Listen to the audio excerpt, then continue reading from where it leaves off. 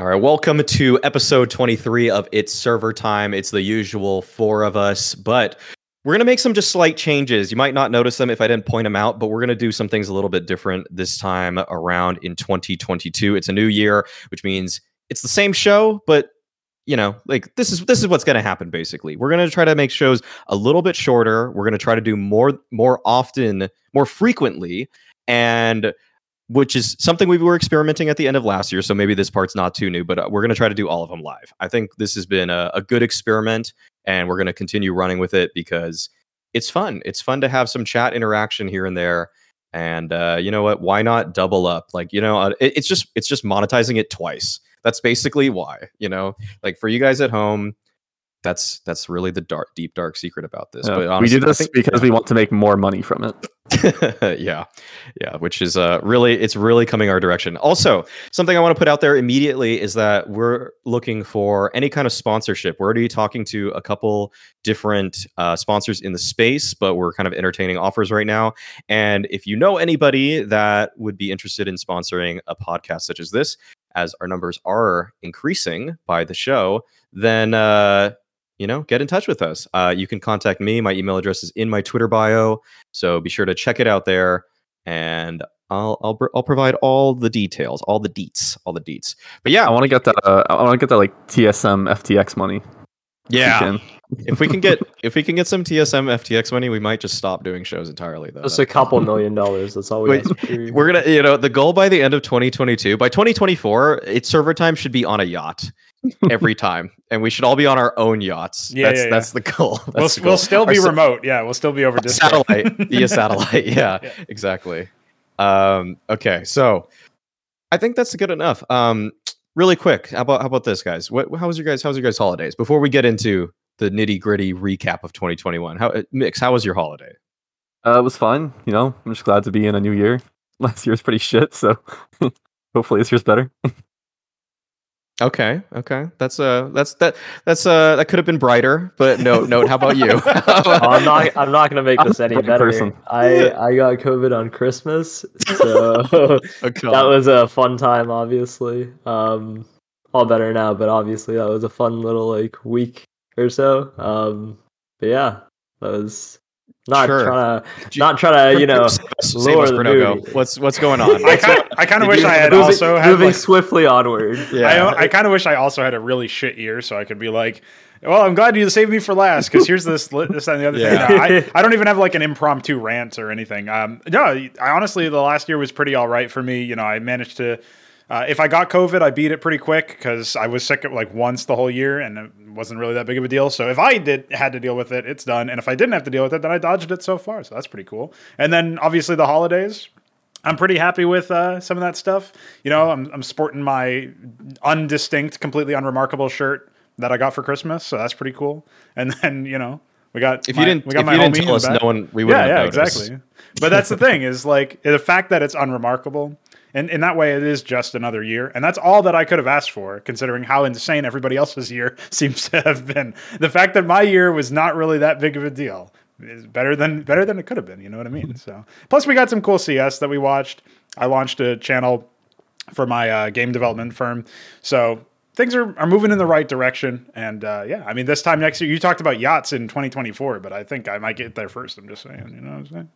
Oh, that's wow. Not really. Not actually yachts. Come on now. I'm just saying. I wouldn't spend it on a yacht, but we're building stuff. You're blinking and you're building, fam, and you're rising and you're grinding. Okay. There you go.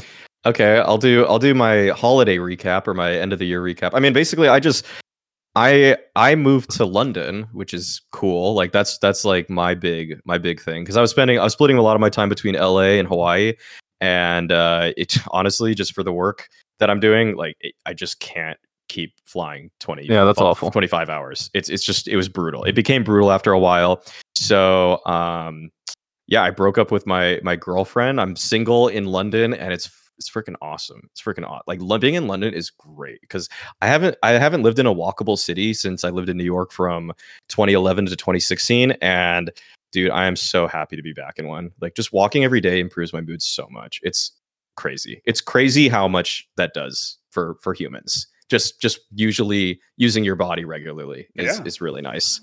Don't order delivery every day, guys. If you live in a city, that's like the worst thing you can do. Like, take advantage of it. I did that in LA a lot. I'm not gonna lie, but I went for a lot of walks because I enjoy walking. So definitely do recommend.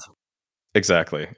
So I'm super happy with where things are for me. I got to spend Christmas in London with my parents, and that's me. But let's get into it. So the theme of the show this time, and we will have another episode in hopefully a week.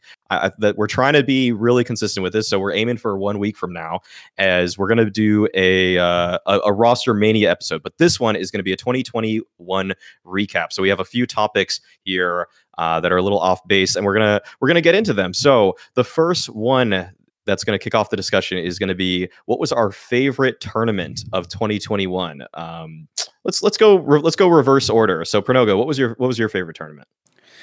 Well, I think you're giving me the easy one here, because for my money, there really were. You can make kind of like a devil's argument for one event, which was the Blast World Finals, being like in the running. But for me, really, the only two that register are the two big arena events that we had at the end of the year, and that one of them is the major, and the other one is the fall finals. So I am going to pick the major, and I'm interested to hear you guys' points. Obviously, there were, the immediate cynical mind says, "What do you mean the major? You mean PGL's deaf audio engineer and so on and so forth." But like, still, it was a major. It was the first major we had in a long time. It was 2 years in the running. The viewership records were absolutely shattered, and even if you don't put that much stock into it, the fact that everybody was talking about it at least meant that, in my mind, Counter-Strike was here to stay. There was some uncertainty of like, if this major doesn't bang, does the sport die? Does the competition die?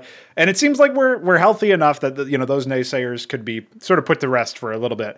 And that was the most important part for me. Plus, we obviously got the storyline of Simple finally getting his major trophy. So I would say, all in all, that was my favorite tournament of the year. And while it wasn't the only notable one, it was one of the select few for my money. So I'm interested to see where everybody else goes on this. But that's why I would pick the major, is we finally got the very satisfying story of the GOAT getting his trophy. And then we also got, the return after being blue-balled for so long.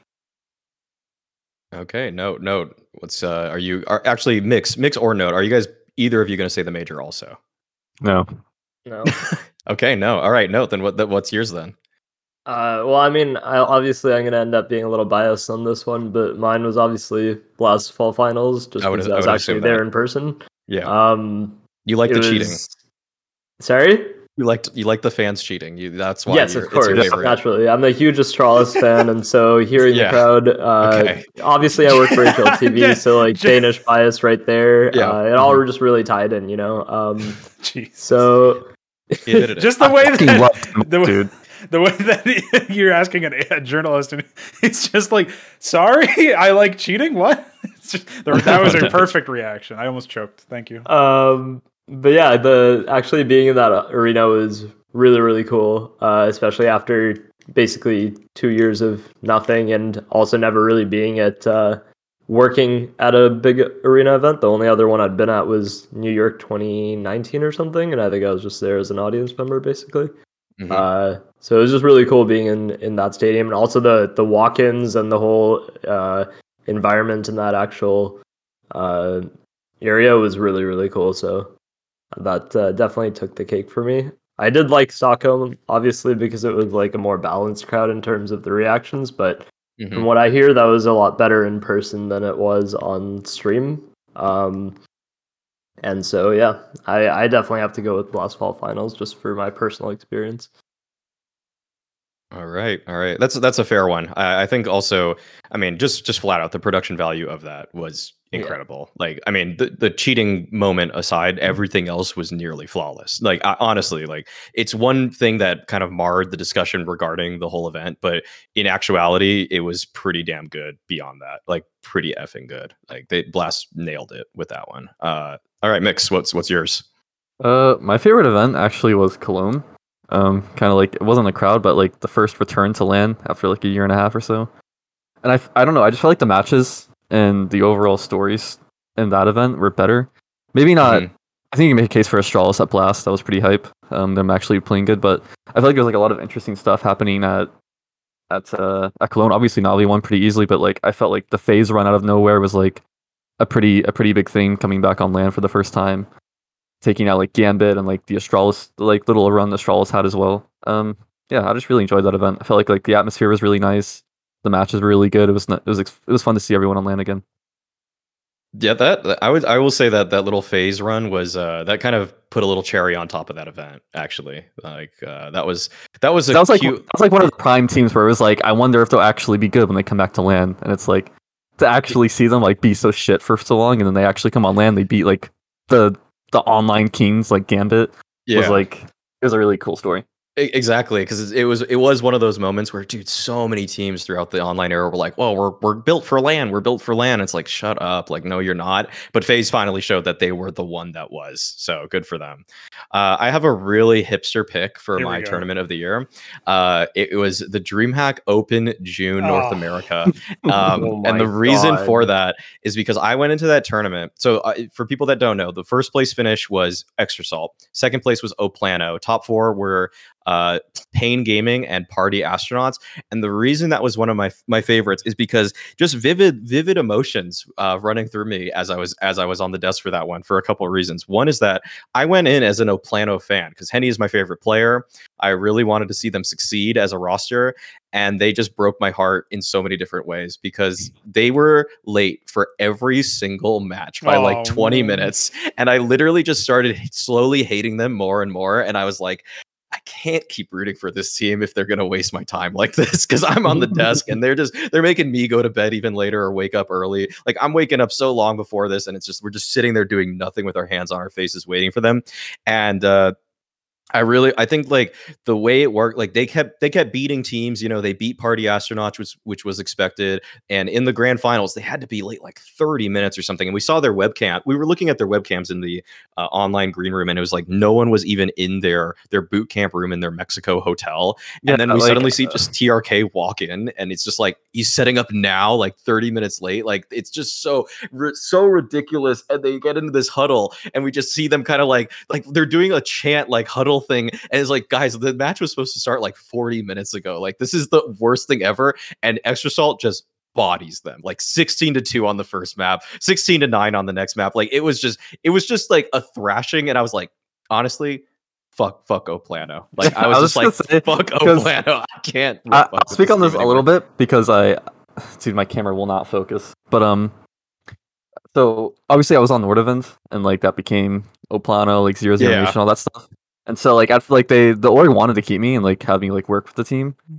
And so I was like, I'll like try it out. I'll like talk to them a bit and see like, and then like from like my talks with Kogu, I was like, I feel like I had no idea what these guys were like ever doing. Like they were never gonna keep me like up to date with anything. I was like, I'm practically not even on a team at this point. I'm just like an intern, like an assistant, just on the side, just like doing some notes or something.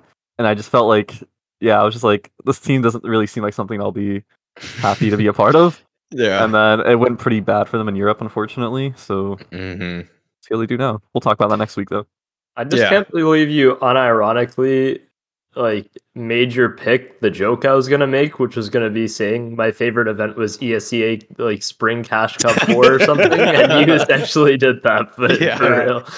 Oh, but the thing is, like, I mean, because working some of the events I worked was more fun, like being in studios at Blast or at WePlay and stuff, but like or Flashpoint even. But I will say, like, that one was just so memorable in terms of all the emotions that I felt, and that's just rare to feel that much when you're working.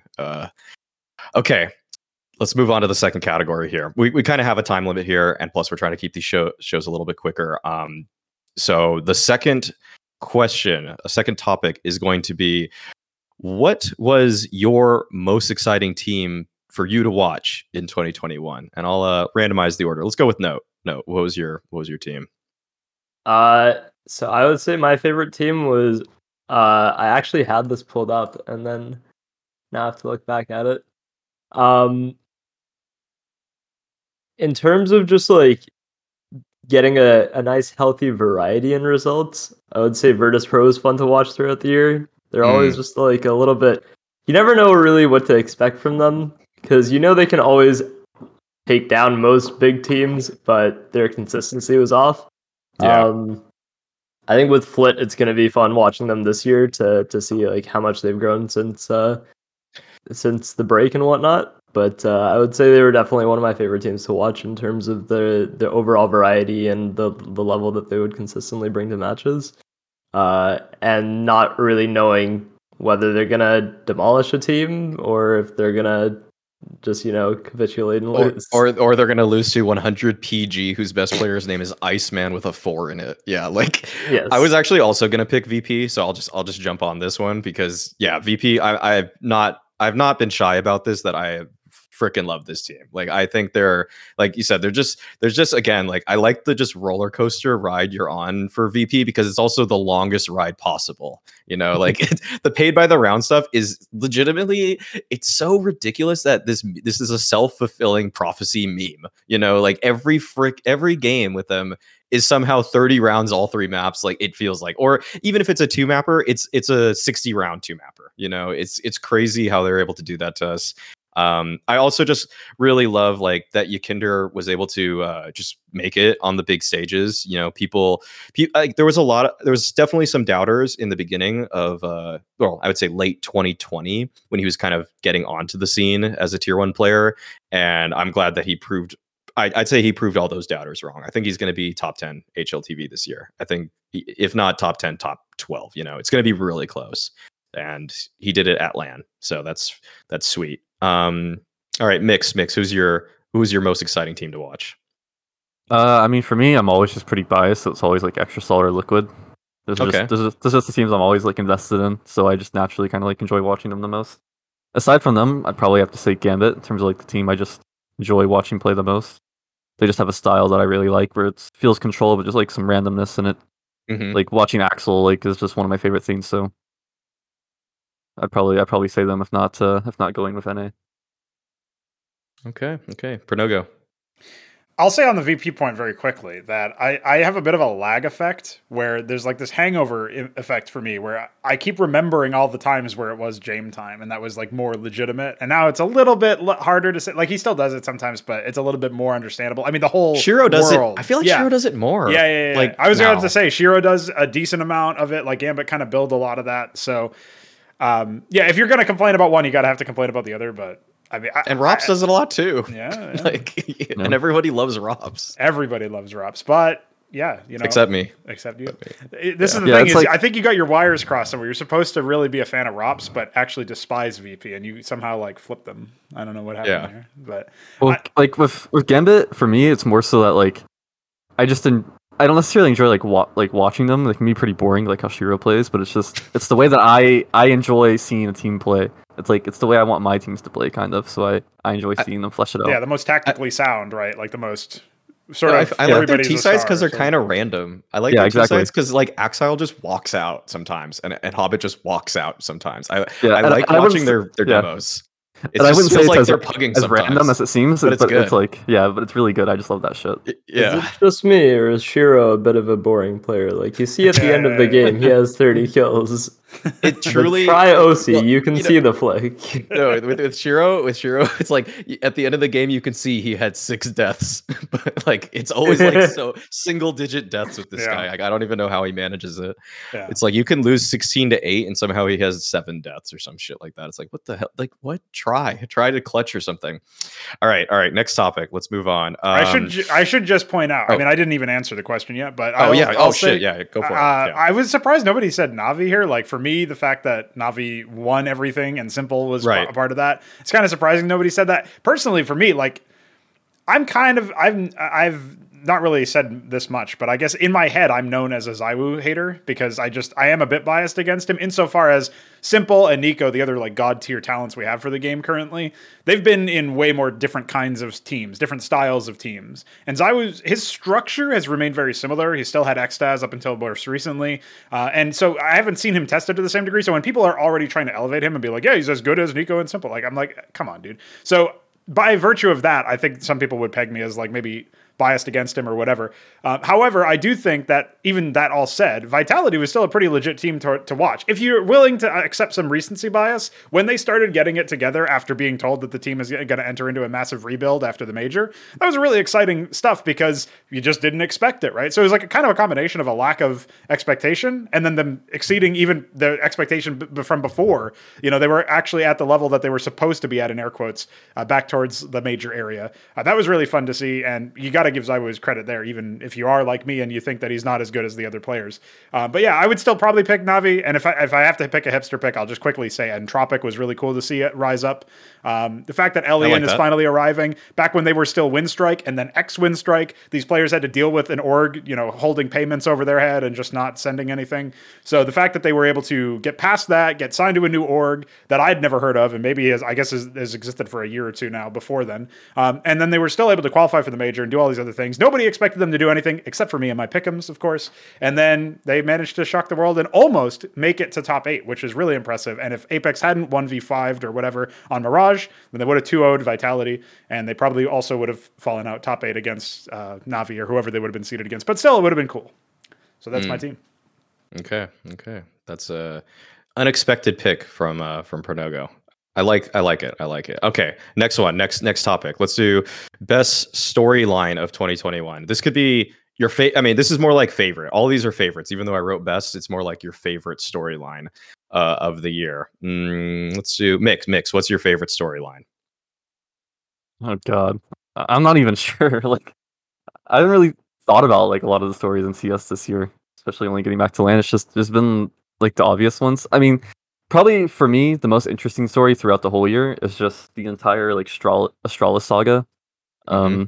Just in general, like everything that's happened with them, like the team, like everything with Bubsky to Device leaving, to the team trying to find like its old performance. You know, all these players leaving. Like I feel like everything that's been like developing and happening in Astralis is like like the fact that they were obviously the greatest team of all time. Like it just makes it super interesting to see how they do like every single event. And then see like where the players end up, like what direction they try to go in. Like it just feels like a big thing that's happening all the time. Okay. No, actually, Note's gonna have a good one because he's freaking writing for HLTV. So I'm gonna save you for last. Actually, pressure's on now. Okay. Yeah. Okay. Pronogo, what's yours? All right. So obviously, I said earlier, Simple getting the major W was really big. I won't linger too much on that. I'll actually pivot over to a little something that I think is near and dear to all of our hearts, which is NA not being dead, ? This storyline is not yet finished, right? The last chapter hasn't been written, but it looked pretty dead in the early stage, right? Especially when Cloud9 pulled out, and then like throughout all of 2021, it felt like it was basically... It might have not even been on life support at that point. It might have been decaying or something. But we finally got some life out of it. You know, it was it came out of the vegetative state because orgs are resuming operations or like reactivating their rosters, right? Obviously, Extra Salt and Party Astronauts are teams that are on the lower side of things, particularly Party Astronauts in that mix. But the fact that they exist and can give each other a little bit of competition domestically means, I think, that you won't have a complete collapse of practice quality, which you did see in the earlier stages of the year. I think now teams are finally starting to see that like we can make it to the next level if we get enough time, we get enough opportunity. So all I'll say about this is Complexity relocating, EG investigating, Team Liquid royalty mating, Cloud9 Twitter baiting, long have we been awaiting, NA reactivating. Wow. Holy shit. Lord. Man came with a poem. I don't know if I can top that. There you go. Yeah, that's actually maybe too good. Damn. Well, I was just going to say mine was because I like a little chaos. Okay. I think one of my favorite storylines was just Anonymo NIP the packet loss. Like I think that was just too ridiculous, and like that shit has just never happened before. It's not really a long storyline or anything like that, but it's just like I mean, I think in a way we kind of got the funny thing looking back at that is that like NIP kind of did cheat, you know. They kind of that's just kind of BS. That was kind of BS what they did right there. But I'm gonna spin it actually, and I think we got the result that was better for the tournament because NIP ended up coming in second at Flashpoint 3, And if they had to go through the lower bracket, I don't think that would have happened. And I think in a sense, like what we got to see was pretty cool that, you know, Rez started playing really well and people were hyped about him. And then ZTR even like just like kind of over the course of the tournament just kind of powered up for me. Like a lot of cool things came out of that. And yet it's tainted by the fact that NIP pulled a really like scummy move in that. But that's mine. I like the NIP. How much packet loss was it? 40% or something? 40%, yeah, whatever it was. Yeah. So that's the 40%er. That's my favorite. There's been a pretty good story. Really good memes. Yeah, that was a good. It was exactly. It spawned a lot of lulls. I was gonna say there's been a pretty good storyline developing the past couple weeks, but we'll get into that. We'll get into it next week. Get into the stories. All the storylines. So mine would have to be this device move to NIP that really hasn't panned out. Going along a similar line to, I guess, you and Mix, in the sense of seeing him go from Astralis being one of the best players in the world consistently to the sort of level he's had since then. And also just seeing how NIP hasn't really been able to find much success, and now suddenly they're talking about having like language issues as well with ESOTAG initially. So I think seeing that whole arc play out and how it hasn't actually really borne any fruit for NIP has been very interesting. Obviously, I don't want to comment on Device's like own specific personal situation.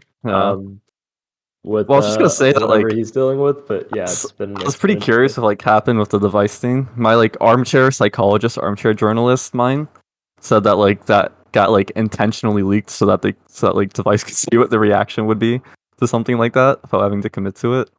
And then I think when you see like the general like vibe around the move being like, oh, Device is just hopping off after like 8 months or something back to Astralis, like, and then he's like, oh, you know, it's not gonna happen. But that, yeah, like I said, like you like with you, it's like specifically Device and NIP, but like the Astralis and NIP thing, and now how that's like branching into Vitality, like this overall story of like the greatest team of all time and how this core is like, you know, kind of flooding into the rest of the scene and seeing how it all develops, I think is like probably the most interesting thing to me in Counter-Strike at the moment.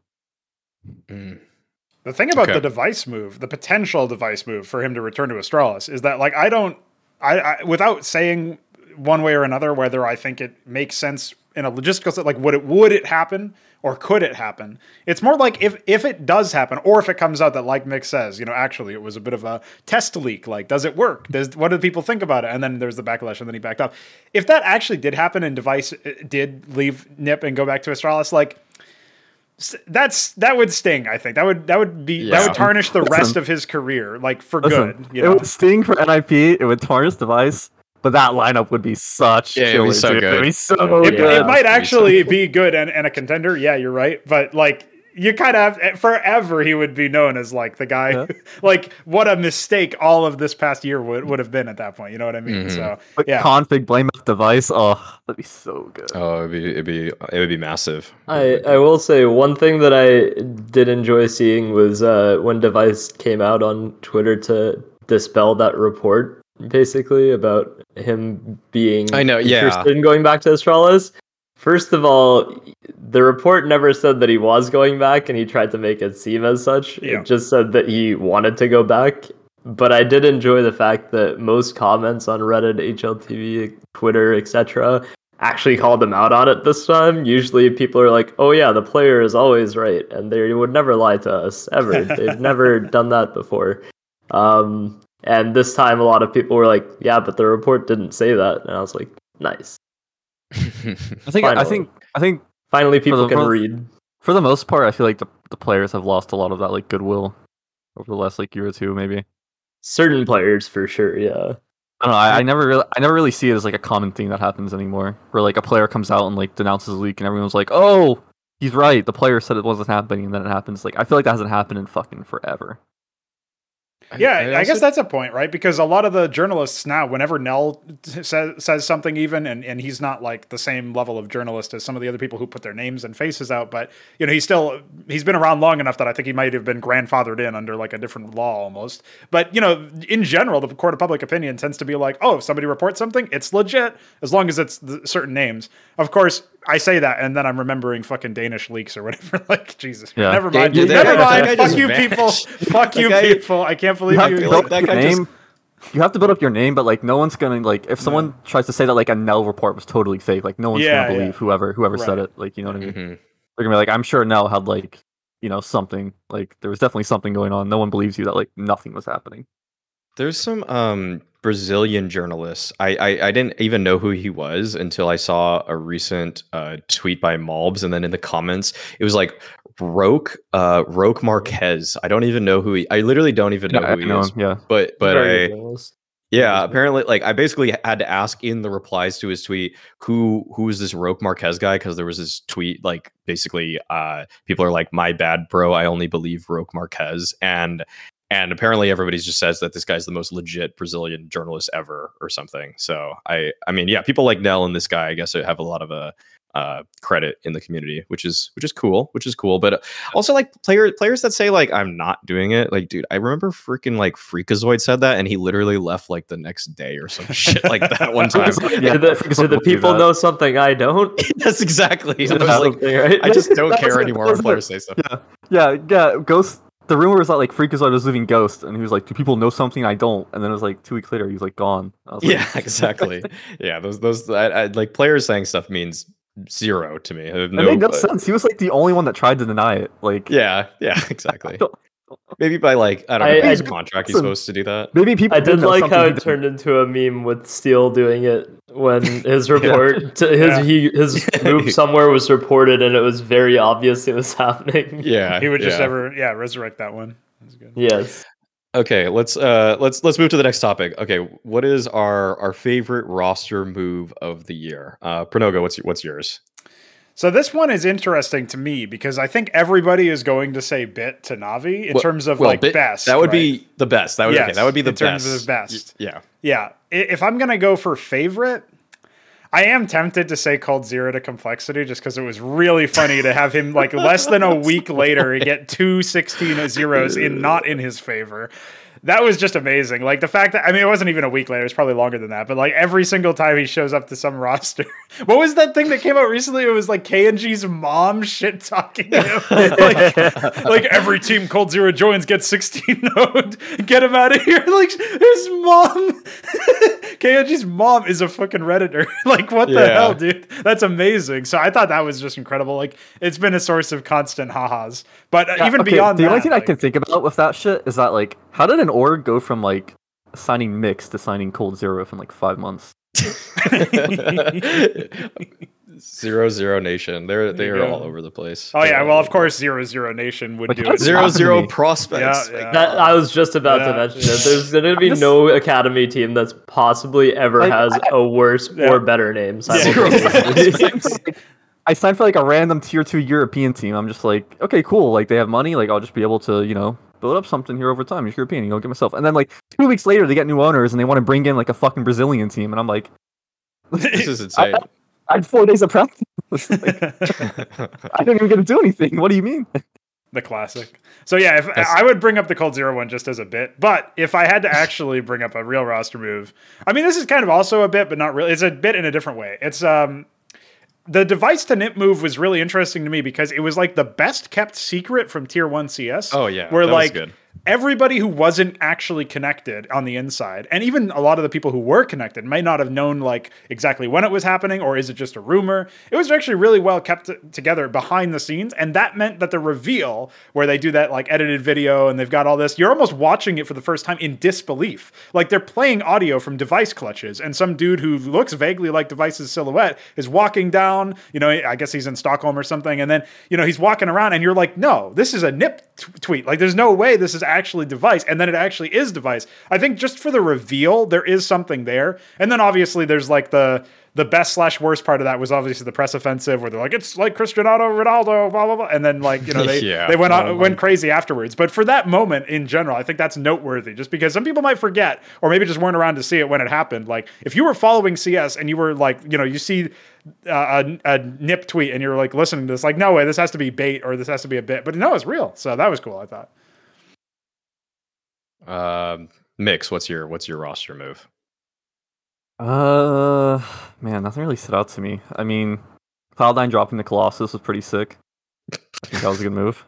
Okay. All right. I think all right. It didn't really lead to That doesn't feel like it was this year. That's how absurd that or like last is year. That actually this is it actually surely it was March 2020, yeah, that was it was a good move. Wait, 2020 you mean or 2021? Sorry, 2021. Okay. It hasn't really led to results like this year. But I'll say like my top roster move of the year was Astralis getting Config and BlameF because I feel like that completely, almost pretty much like kind of saved their trajectory. Like if BlameF and Config are still in Cole and succeeding, like what is Astralis doing right now? Like I have no idea what they're building. I feel like it just was the easiest way to like it signed them 2 great Danish riflers. So keep up the whole Astralis team of the team. You don't have to go international or anything. It gives you like a solid core. I mean, obviously they still need to like find an offer and stuff, but I just felt like signing Config and BlameF was actually huge. Not necessarily for like now, but just for like the overall future of the team. Okay. Yeah, that's a really reasonable one. Like I mean they did perform well at the fall finals, but that was actually just lucky, right? That's what they want to push out there. That's the narrative. Okay. Literally firing me was the roster move of the year. And then obviously, Nick said floppy back to CS, and I actually think that is one that's a bit underrated, and I think is definitely that's a good one. That is actually very big for Extra Salt because I'm not kidding. Floppy is better than when like he left CS originally. So yeah, that's big for Extra Salt. It got them helped them get like a good run in Europe, get in the Pro League, and I assume that like this like good run that they had at the end of the year hopefully helped them get looked at by Complexity. That's like kind of like a backup option apparently to whatever happened with Copenhagen Flames or whatever. So that could have had a very big effect for them. Yeah. No, also really good for NACS as a whole. So, I'm gonna cheat a little bit and say my favorite move is one that technically hasn't happened yet, but it's Complexity signing the Extra Salt core. You see, and Grim and Junior. But then in my head, I was like, that's more of like an early contender for best roster move of 2022.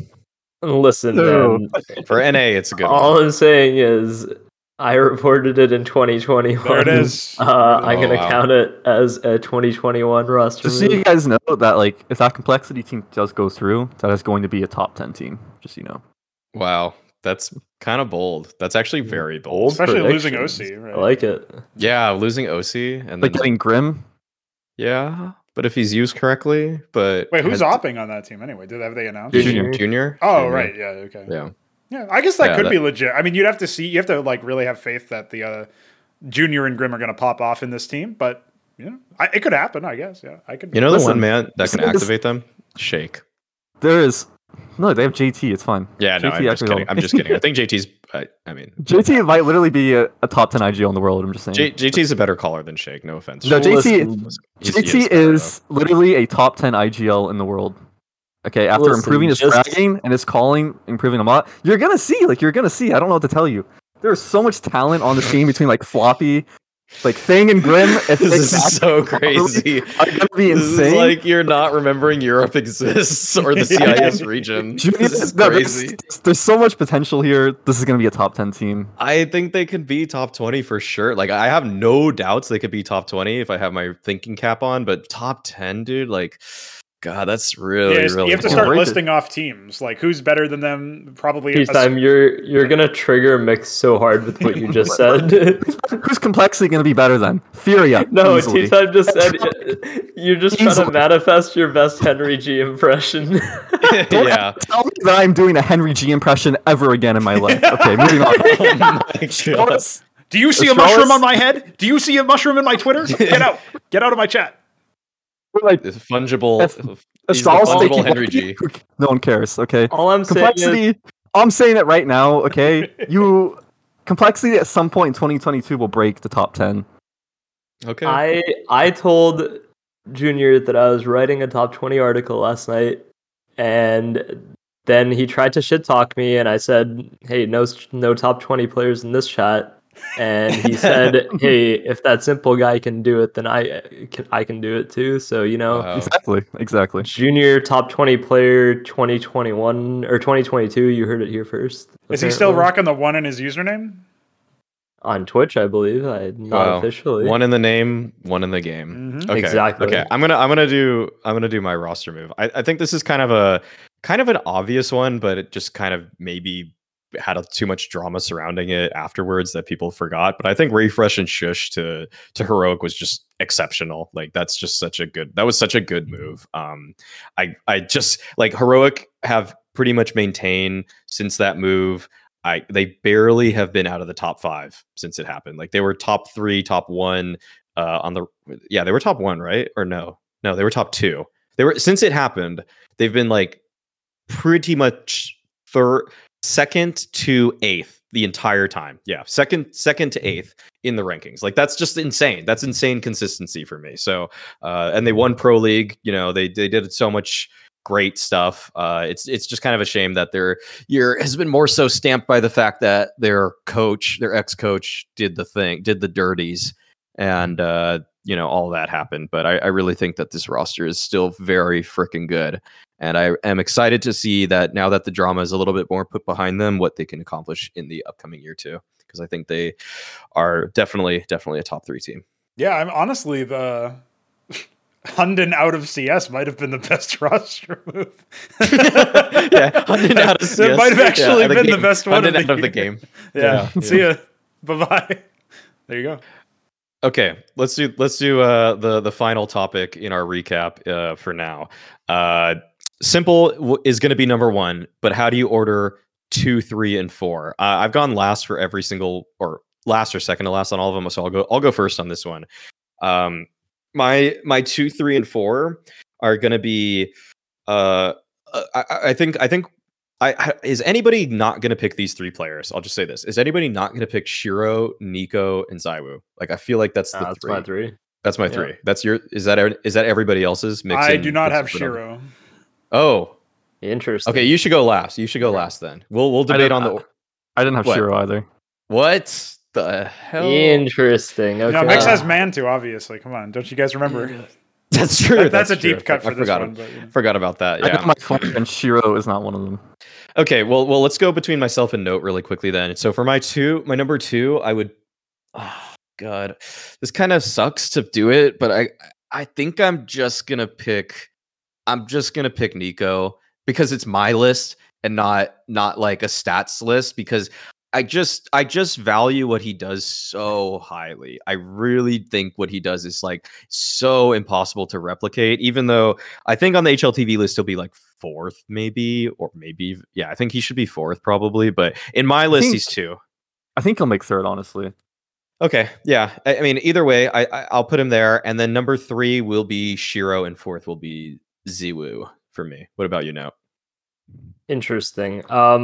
I think just in terms of the way that the list is usually weighed on HLTV, I'm gonna guess. No, I know, but I'm saying I think the HLTV list will probably be in order: ZywOo, Shiro, Nico. Yeah. Personally, my list would probably end up being ZywOo, Nico, Shiro. Okay. In that order. So 2, 3, 4. I think only because ZywOo won some offline titles towards the end of the year and actually still had some you mean one. By some you mean one. Yeah. Yes. And he won 1 MVP at the end of the year. That actually is so important for his case, actually. Yes. He didn't have any MVPs this year before that. I just think that puts him a little bit above an overall level in terms of consistency throughout the year. Especially because Gambit obviously struggled a little bit at the end of the year, even though they went up against Navi, so like, a little expected in that sense. But they had a very good record against them online, especially. So seeing that happen was a little bit sad. But yeah, I definitely think that it's going to end up being specifically in that order. I think Nico obviously had an insane end to the year, but he was also still very consistent throughout the year. So I think with that, he can probably sneak into third just overall. Shiro, I found that like he's really impactful for Gambit, but in terms of like impact as a player out of those four or out of those three, I guess, I think Nico and ZywOo are just slightly above him. Mm-hmm. I'll just do one more thing. I think my case for Nico was that for one, in only one single event of the year did he have a beneath a 1.0 KD, which is insane as for a rifler.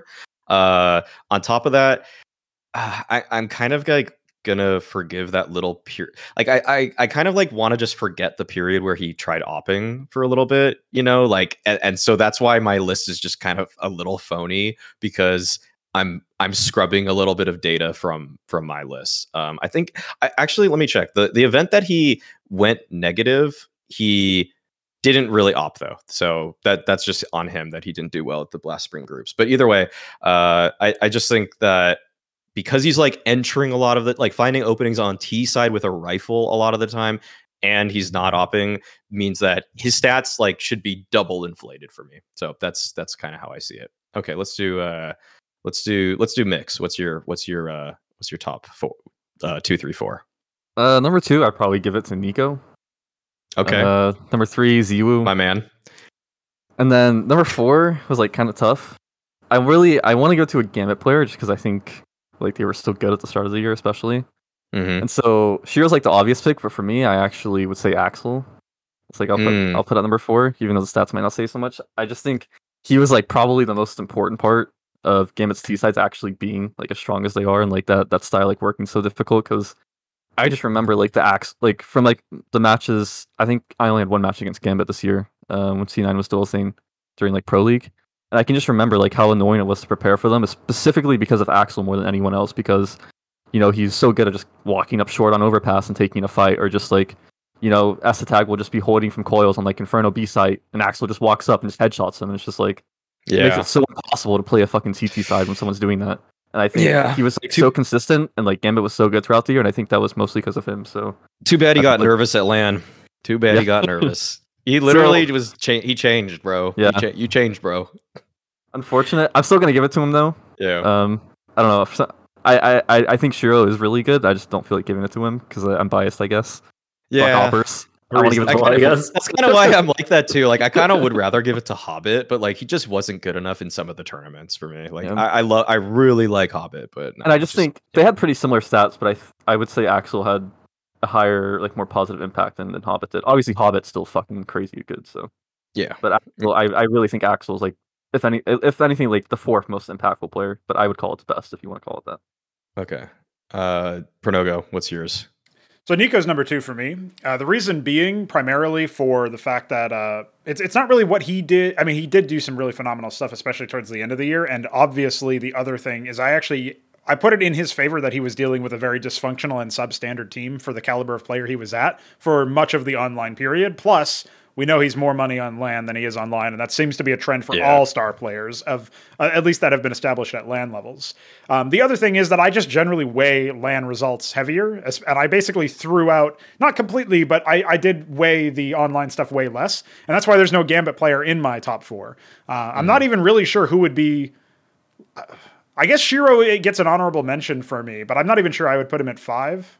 He might get it over a bit or something. But so for me, the thing is, I put ZywOo below Nico because for me, again, like I said earlier, ZywOo has been in the same sort of system and structure for so long that it's hard for me to rate him on the same level. He's obviously had really good impact, besides the major, which drags him down a little bit further because it took him a while to get heated up, whereas obviously Nico was banging from day one. So I would just say Nico is playing a role where it's harder to inflate your stats and still delivering really good stats. ZywOo has the whole team sort of set up for him, and Nico had to do more and experiment even with the opping and try to like build this team up to be a contender, and somehow almost made it within touching distance of getting to a 3rd map. And then obviously we remember the famous choke, but he wouldn't have even been in that position if he hadn't carried so hard up until that point, right? So that's why Nico's number 2, and conversely why ZywOo is number 3. And my number 4 is Electronic. and it's probably going to catch some people off guard.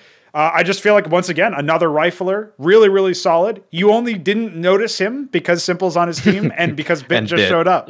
Yeah. So, the Bit gets an honorable mention as well, just because he didn't play long enough to make it higher than what I would have put him at. And obviously he's also maybe unproven compared to some of the other players on this list.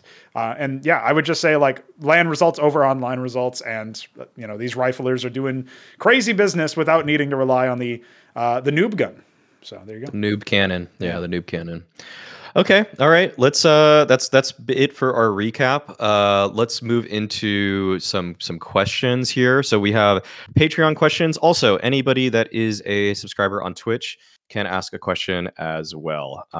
So get those questions in. We'll move into, let's do the question of the week. Let's do the question of the week, and then we'll give time to any subs to ask some cues here or there. So the question of the week, if people are not familiar with the show, is a question I come up with every week, and it's more just an open-ended one. Could be kind of like about theory about the game, or just kind of a concept in general, something that's sometimes topical. And this one's a little bit topical. So I was wondering, if the op were removed from the game, what are the biggest changes in the meta? Because I think there was that weird Score Esports thing. Don't even watch it. Don't watch it. Don't give them clicks. It's bad. It's bad. Don't watch it. I watched Hawka's response to it. I'll say that, but I didn't watch the Score Esports video itself. So watch Hawka's video about why that video is bad.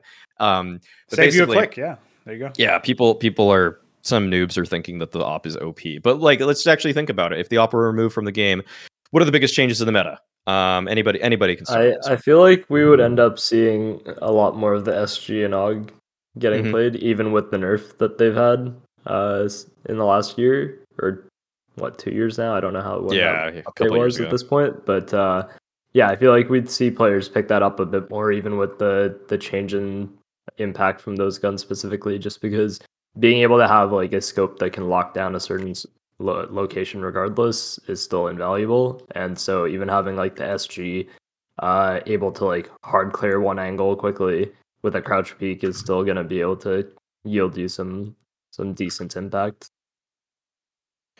I'll say that I'll go ahead, Mix.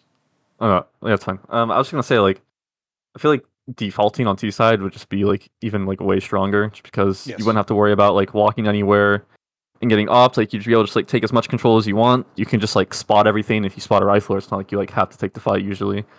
So like executes, like I almost would like never run set plays on my team probably if there was no op to worry about on CT side. It was just, you'd be able to default, you'd be able to like use like a lot less utility and like figure out, you know, what everyone's doing, just because you wouldn't have to worry about getting off from like random places. So I just think teams that like really like pounce on that type of like aggressive defaulting, taking map control, you know, stuff like what Axel does would just be like even stronger. Yeah, I think for sure T-side gets a little bit more impactful in the early stages of the game, just because you don't need as much utility. You basically would see teams play around. In my mind, I'm thinking you'd see teams take engagements similar to how they do on anti-ecos, when they don't actually expect an op to be on the field for the CTs.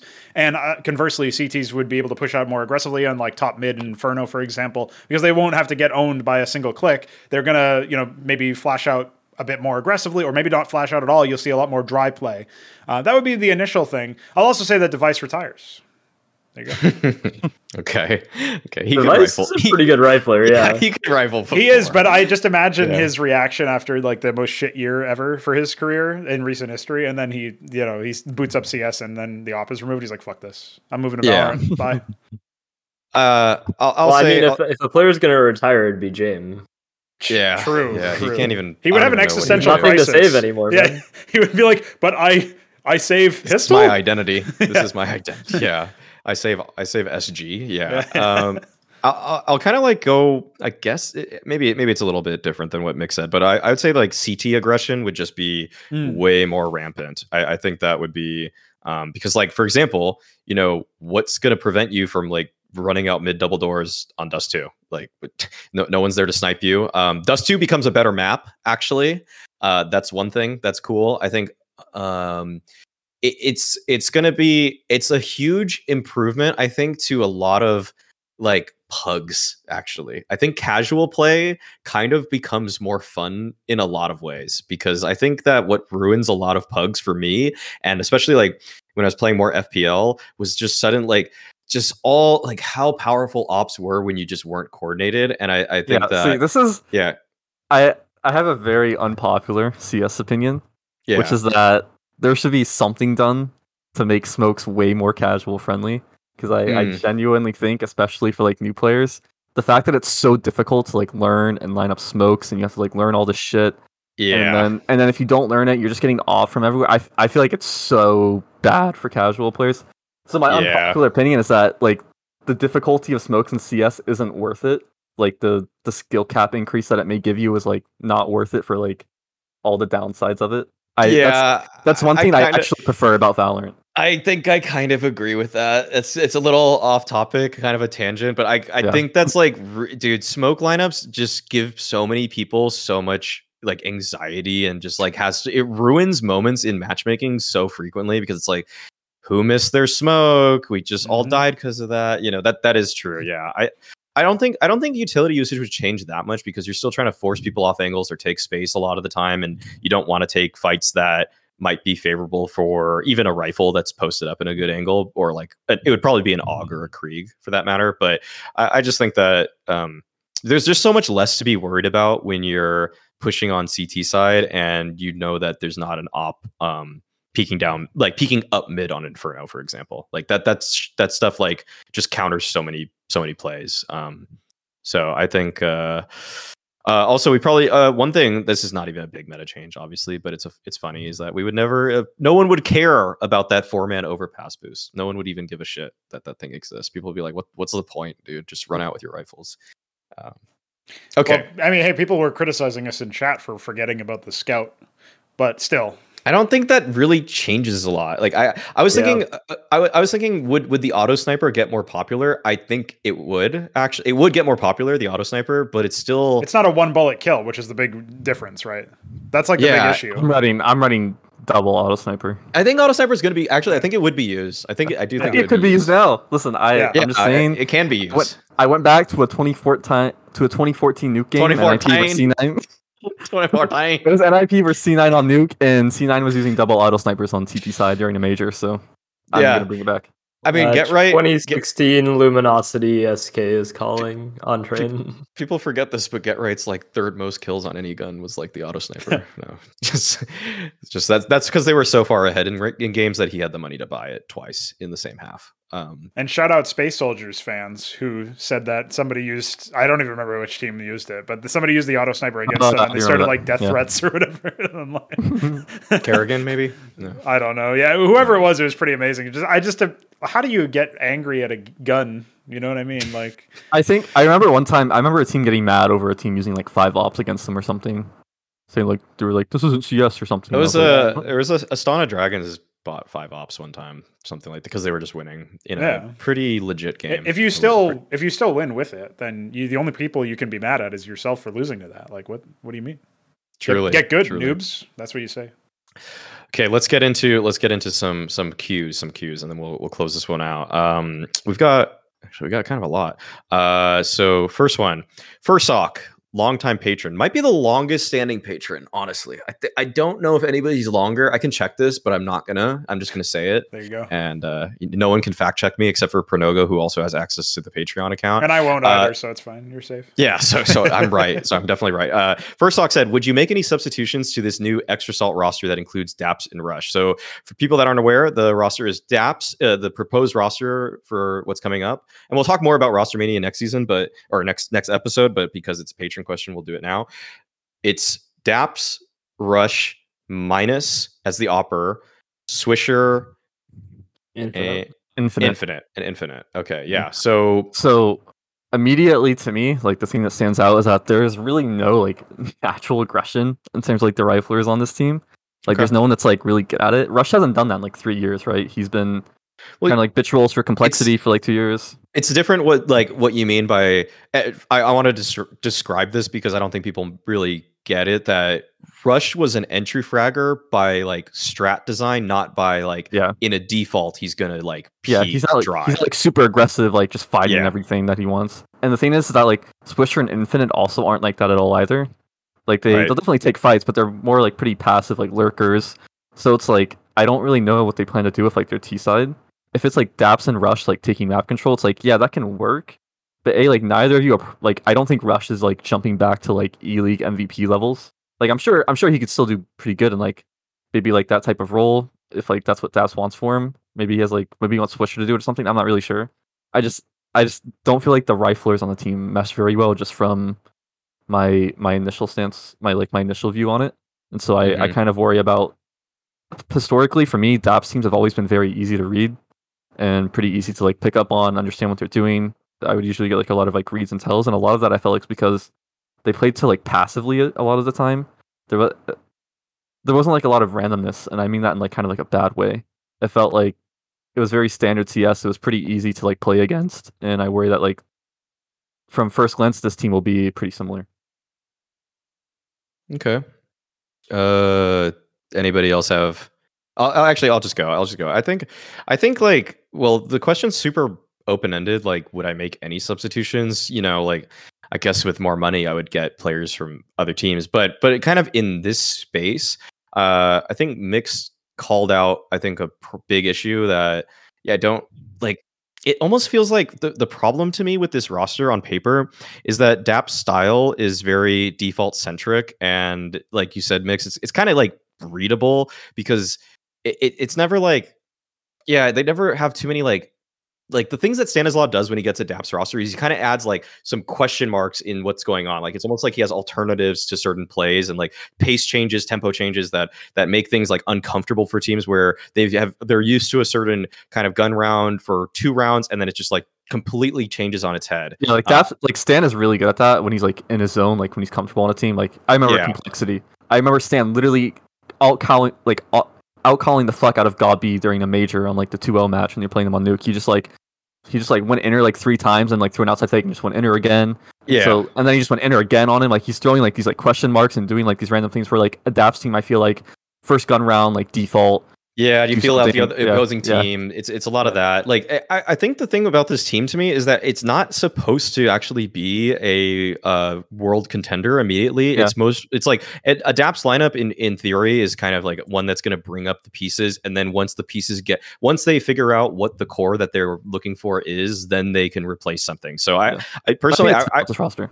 Yeah, I wouldn't really actually change anything right now. I would let it like marinate for 5-6 months, and then see okay, what's the missing piece, and it's probably going to be something along the lines that Mick said. Yeah. I don't know that like any of these players I would necessarily like want to take out right now to add like some like random aggressive player. Right. I think that like obviously about Daps real, he obviously is very good at building up teams and he knows what he's doing. Like there is like a structure that helps these players, and I definitely can't see this team just like falling flat on its face. Like I think it'll be pretty decent, like at the very least. I think they'll be a pretty good team within NA. So, and then just down the line, I think that'll probably be like kind of the troubles they run into, kind of like what leaves their ceiling kind of low.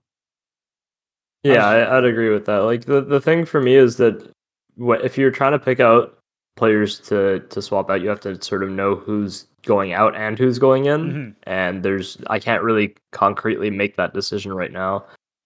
Just looking at the roster, especially without them having played it all. One thing I do like about Extrasalt is that they're willing to like let talent develop a little bit and give them like a fair shot, and then if results aren't actually coming, they're willing to actually make those changes and build towards making their roster better. Well, I assume with Extrasalt, like on Extrasalt, like TC always had pretty much control over the roster the entire time. Yes. But Daps is also very good at scouting talent. No, I'm saying, like, I don't think it's so much the org. I think it's just that they give Tian the reins, and then I imagine with this team, they're giving Daps the reins to kind of do whatever he wants. We've only seen one. But I mean, they're willing to also just go out and make those moves once they're actually like brought to the table, right? Not like some orgs will say that you have control, but then they won't really make the move when you come to them with it. So I think that's they're not going to like a little big. The org isn't going to go out and pay like $400K for a player for them, but they'll definitely allow them to like make the moves that they want. All right. I was just gonna say my favorite Stanislaw question mark that he brings to teams is he actually gonna play at the event that his team is going to? Oh my god. Okay. All right. Is EG the final sort of chapter of Dap Stan? I'm not sure. That question. It could keep coming. Yeah. It really can keep. The gift that keeps on giving. Okay. Easy Pete has a question from Patreon saying, what sort of system/leader does the new look Liquid need? Saw Maui's tweet about OC having experience in Extra Salt, but did Liquid ever play with that kind of structure? I would say yes. I think they play. Is a slightly different structure because I think Liquid's always been a little bit more comfortable with slower defaults than Extra Salt was. But yeah. What? The last year or so in Extra Salt will have been good for OC because JT went really heavily away from that execute style, especially on T side, to kind of just they default a lot more now. OC's a lot more involved on T side. He has OC playing with this team is they haven't really stuck to one consistent style over the time, so they've played a couple different ways. So yeah, I don't think he'll be too uncomfortable. But yeah.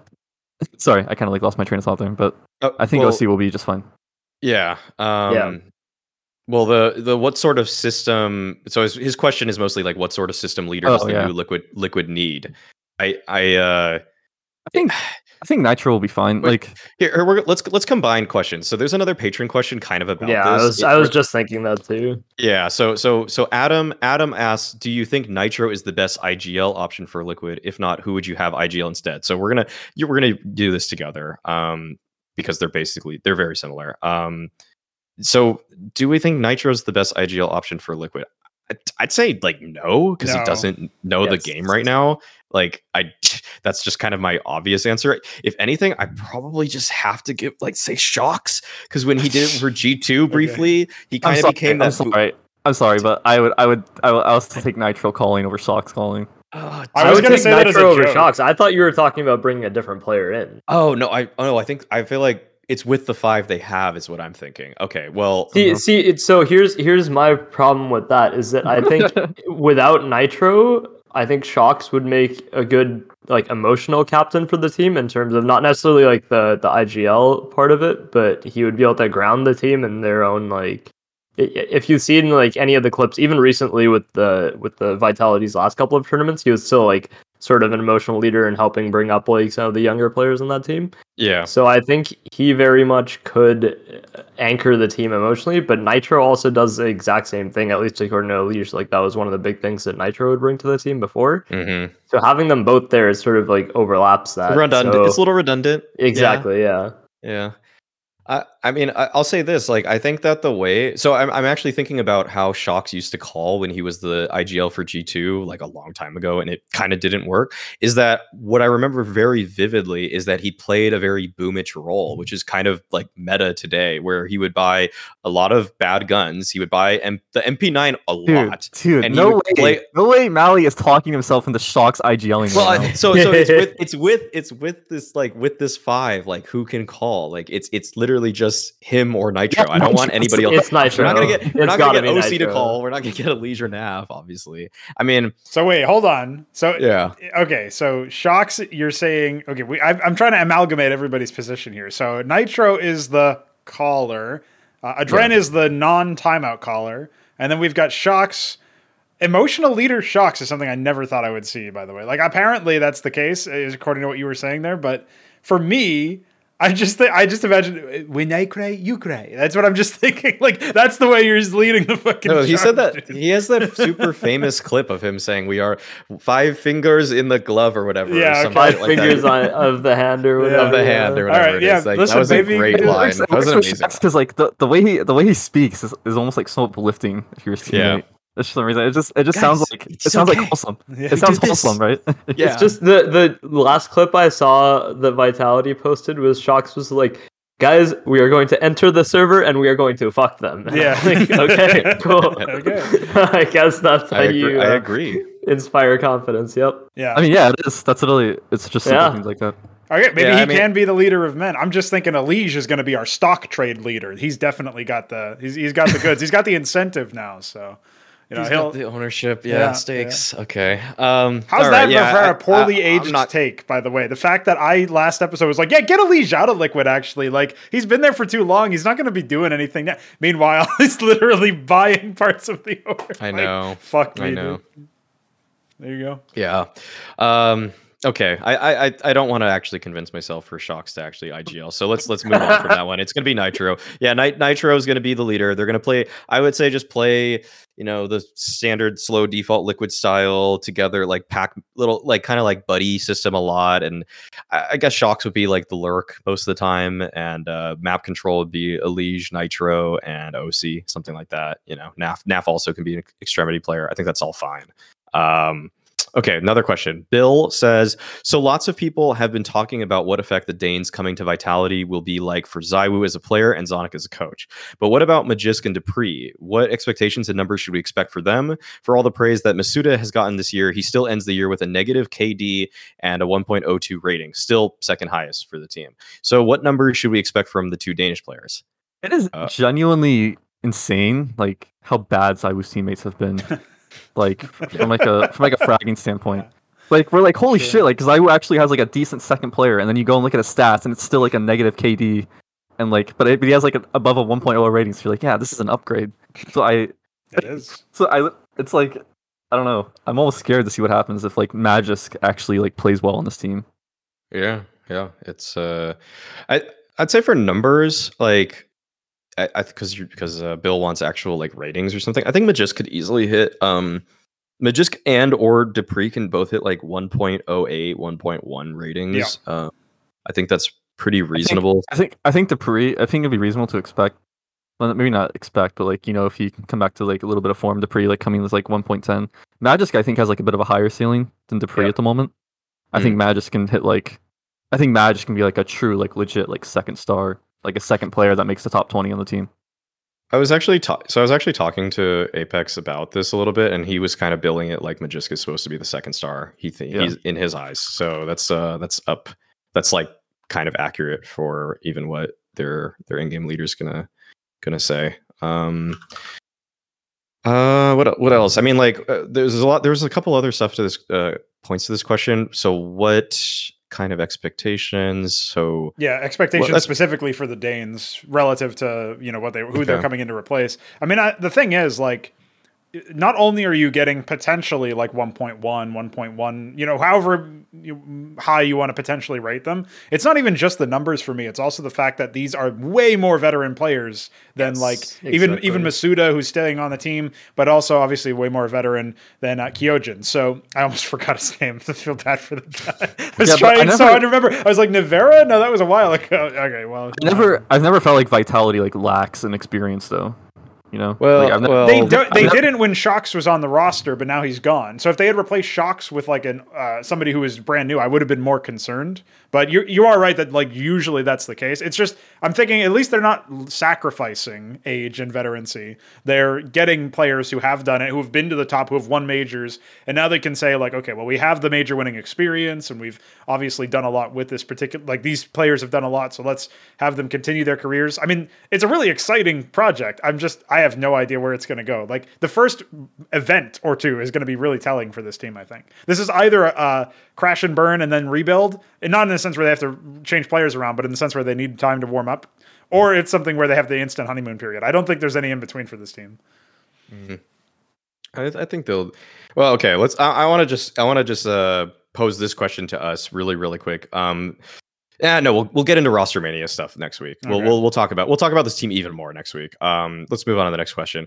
What are your guys? Spruce Moose says, "What are you guys looking forward to in CS next year?" Geez, that is a incredibly broad question. It's very uplifting and lovely. It's a nice, positive question. Wholesome server time right now. Yeah. Listen, I think that this year is just going to be exciting in terms of the number of different rosters that we haven't really seen before, the random combinations of some of these players. Like, who would have thought Shox would be on Liquid a year ago? Yeah, right? Like, so ridiculous. Huh? Or even this Vitality move as well. Like, all of these teams who have made these massive blockbuster moves and signings to sort of take on Na'Vi is going to be clearly the biggest storyline, especially for the first 6 months of the year, at the very least. So I think that's like, for me, this is probably the most exciting like start to the year we've had in quite a while, especially if we manage to stay on LAN. I don't know if that's going to be the case necessarily, but hoping so. And with that, having like some of these players come into these teams and actually have this like this whole narrative of whether Navi were so dominant because all these players were making changes, or all these teams were making changes towards the last like 2 months of the year, or if it was actually just how sick Navi are, which I think pretty clearly they were the best team. But it's going to be fun seeing like a lot of these teams come up and try and challenge them with these weird combinations of rosters now. Yeah. I would have to second that. I mean, the thing is, like, Navi emerged as a top team in an era of uncertainty, with all the online stuff. Now we're seeing the start of teams building specifically to defeat Navi, which is going to be really interesting to see if they can stand that test. So, yeah, I mean, my question is, or my big thing that I'm looking forward to is how many majors can Simple, in fact, win? And is he even able to repeat? How long does this Navi era go? And, it'll be even more impressive if he continues the success, if Navi continue their success. Obviously, Bit will have been fully bedded in at that point. We won't be calling him a rookie anymore. But, jury's still out on how long they can stay around for, right? So, yeah, I'm really looking forward to that. Hopefully we stay offline, right? Hopefully we stay in arenas and all that. So that's what I'm looking forward to. Simple 3 majors, Devil Walk 1 major. There you go. Also, quickly, one other thing is seeing another North American team get a shot to consistently compete in these big events, because Cole obviously have the partner slots in EPL and Blast. So assuming that this move comes to fruition, seeing another North American team with like upcoming talent get the chance to consistently prove themselves against top teams is going to be pretty exciting. That's sweet. That is sweet. That's a sweet angle. Yeah. I'll kind of throw this out to a general point. I think more TOs are kind of getting interested in the space a little bit, and we're going to see some more than just the ESL Blast circuit come out, and I think that's just really good for CS. I think the best part about CS is still, in my eyes, the open circuit format of it. Obviously with the crowning achievement being major still, but I think that there's just so many cool ways that a team can come up and doesn't have to, like, because Pro League and Blast have had such a strong grip on the scene over the last 2 of the online era.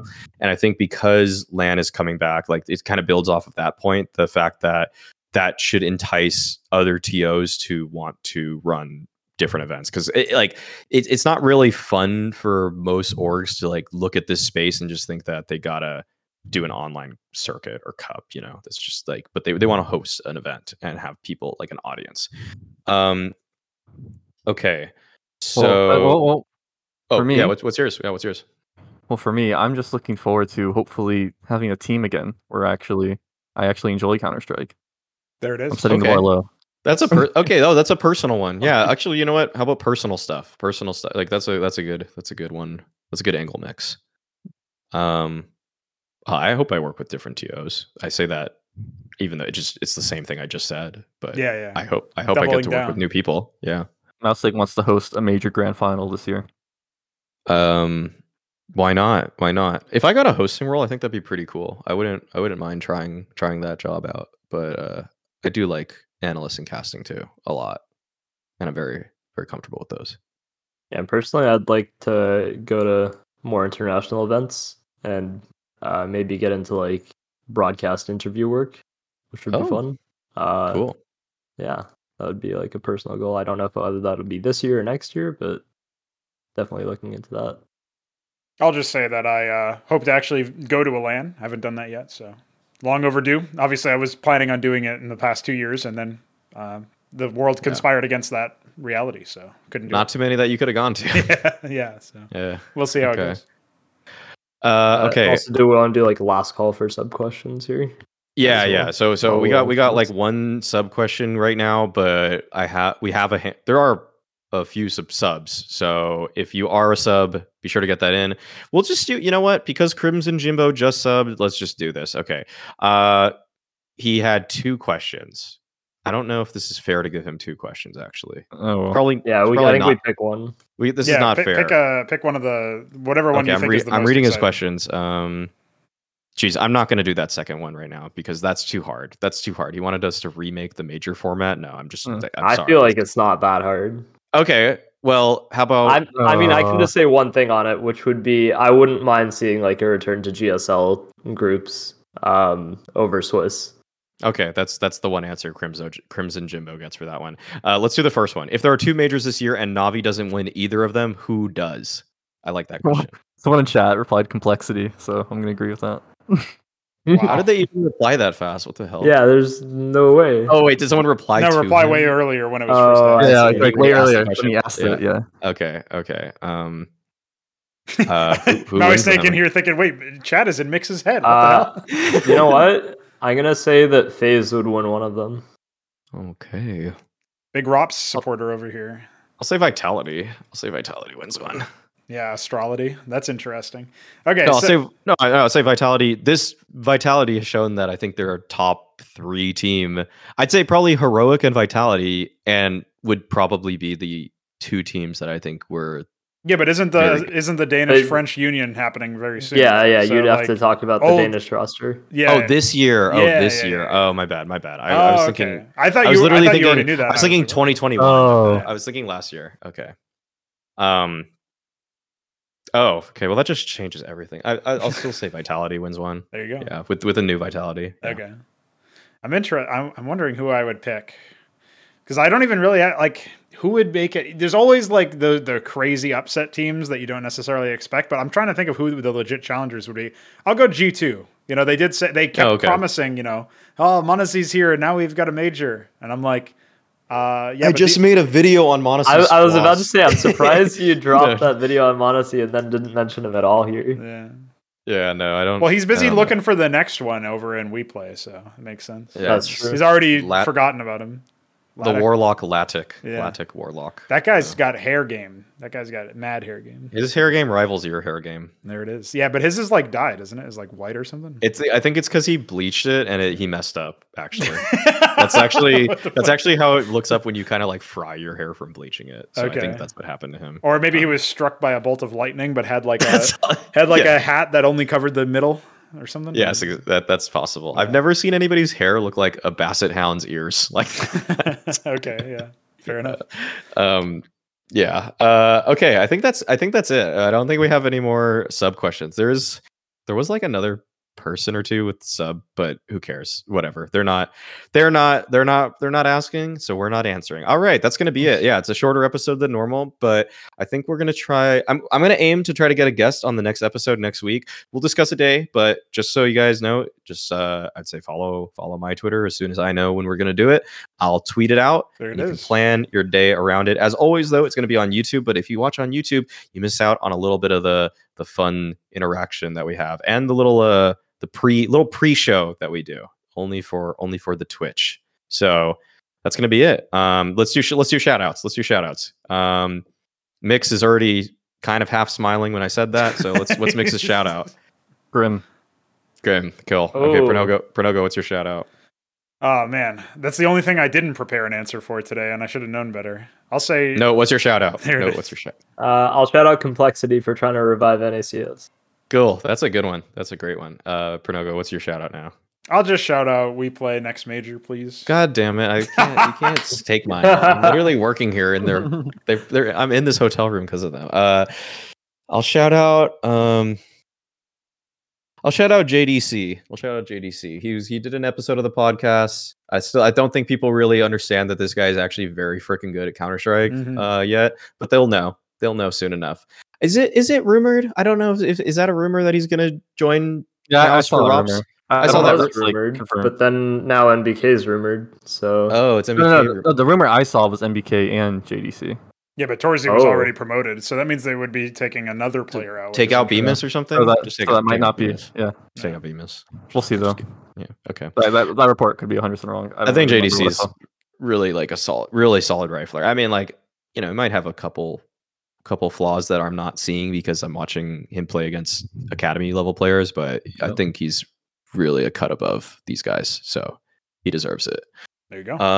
Cool. All right. Thanks, guys. Thanks for tuning in. As always, thanks to the patrons. Thanks to everybody in chat that tuned in live. And we'll catch you guys quite soon. More episodes. 2022. It's a new year. Enjoy it. Peace.